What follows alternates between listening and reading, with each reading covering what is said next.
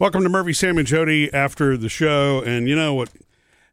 I know that everybody's experienced this, and I guess you could say that this is a necessary evil, as they say, because as much as you would like to get rid of it, and it might drive you crazy, it's necessary. Taxes? What I'm talking about is when you go into any place of business, the signs that give you instructions on things you should do and things you shouldn't do or things that you can't do. You know what I mean? Oh, okay. So what's common now are the mask signs. Yeah. Well, so now that's okay. But that one doesn't get me. I'm talking needed? about the other typewritten signs that you can tell the business has had to answer over many, many years. And so they're kind of curled up on the edges, you know, and then so you wind up reading more things about things you can't do or don't do. Don't talk to the parrot. Right. Yeah, exactly.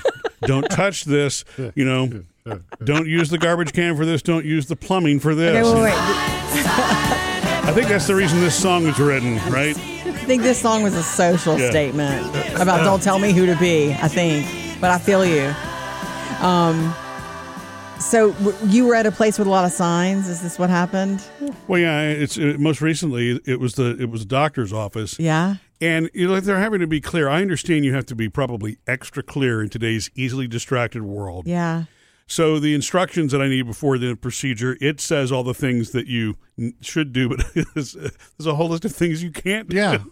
It's all the stuff, and it's just funny to me how when you read the things that you can't do. Yeah. And so at the doctor's office, when I go in, there's a certain credit card that they don't take. Mm-hmm. They don't take American Express. A lot of businesses don't because of the. So that's the first. It's kind of like getting a hand up. Right. It's the first no. Is there a sign that says "Go sign in here" at the kiosk or the iPad? Well, there's a sign that says wait until you're called. Mm-hmm. Next in line. Don't approach the desk. So okay, all right. So that's the first thing. But yeah, and then when you pay, when you use your credit card, the ones that you can use.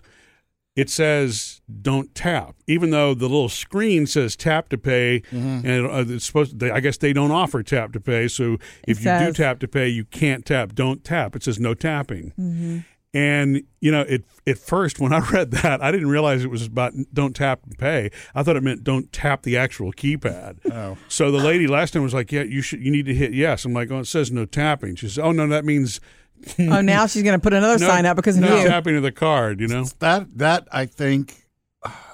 It's definitely the things that they have to answer the most. It's the things they have to answer the most, but by putting signs up, they still create a new set of problems. Yes. Or there are people that are going to walk up and see no American Express and say, "Are you sure I can't give American Express?" Well, that's and part of working with that's public. What the sign says. Yeah. They're going to keep asking even though the sign tells them what to do. It's interesting because I can see this from their perspective. They also understand these ladies or men, whoever behind the counter working, they need to try to work as efficiently as they can. So they're trying to stop the necessity to answer these questions all the time. Correct. That's why so many signs. However, that's why I said it's a necessary evil. Because if you have a business, you should, as a client or customer or patient or whatever, it would be, you should approach your business as a customer every once in a while to see what it's like, come at it from that direction instead of your perspective. And that means walk in those doors and see those signs and how do they make you feel? Because I think the signs, if there are too many signs about what you can't do, we feel constricted all of a sudden. So it's not a very welcoming environment. Yeah, I know. Well, and the other thing about that, it gets to a point where there are so many signs that you wind up asking the question anyway because it's impossible to concentrate on that many different things. So many signs you don't see them all. Our Wi-Fi login is over here, and the bathrooms are over there. Yeah, and turn off the light when you leave the bathroom. Right, and it's. I wish I could remember some of the others, but I think they've kind of all just kind of blown by me. The thing about it is too, if you had a brick and mortar business, Sam, you would have signs up. I bet. Eventually, you would have funny signs up. Knowing me, yeah, I would, because I'd get enough of it. Right. Your signs would be funny and snarky. You have a sign at your front door, at your home. I know, but a lot of people have that sign. No soliciting. No soliciting. Oh, you still have your no soliciting sign? Yeah. Does it work? For the most part, 95% of the time, yeah. We just had some local elections recently and didn't stop those people. Oh. Well, they don't have to, they're exempt from the no solicitation rules. And honestly, isn't everybody? I mean, it's just if I put a sign up that says no soliciting, nobody really has to pay attention to it. That's a good question. It probably depends on the jurisdiction that you're in, because in some places, it's a rule, and it means, traditional sales can't do that. Now, politics and churches are both political campaigns, and churches are exempt from that. Everybody else, good to know, if they're trying to sell you something, you're right. But again, that varies by jurisdiction. But you've only got one sign. It's clear. It's easy to understand. If you happen to walk up to Sam's house, you know what you shouldn't do. Solicit. And if that's what you're there to do, you leave. If that's not what you're there to do, then, feel free to knock. What's funny about this, you bringing up this subject matter in the business world, and you should, if you're running a business, you should be careful of how many signs you have up and what they say. Because what message are you really giving? Are you giving the message about the credit card and the wait in the line, or are you giving a message of a very restrictive environment? But I understand why you do it. But it's so funny that you say that, because personally now signs are a big thing. They've been a big thing for 10 years or more. The cute little signs of, coffee break here. There are people who have way too many signs in their house, right? I had one a long time ago and I got rid of it because I was tired of having it. I thought it was funny. It said... It was for the family. It was like, as far as everybody knows, we're a nice, normal family. Yeah. Remember that? I had that on a sign and I had that in the family room. I got rid of that. Yeah. And then I have a little one now that says, ring doorbell, win a dog. And that's it. And it's tiny and it's like in the family room. And, a lot of them are, that's a really good point, Jody, because the signs that I'm talking about, when you get to the place where you have so many signs in a business of things you can't do, then they graduate to the all caps, underlined with exclamation points and highlighted. So it almost it's almost put lights around it.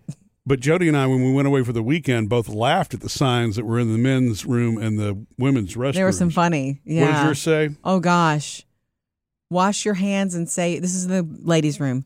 Wash your hands and say your prayers, because germs are everywhere and so is Jesus.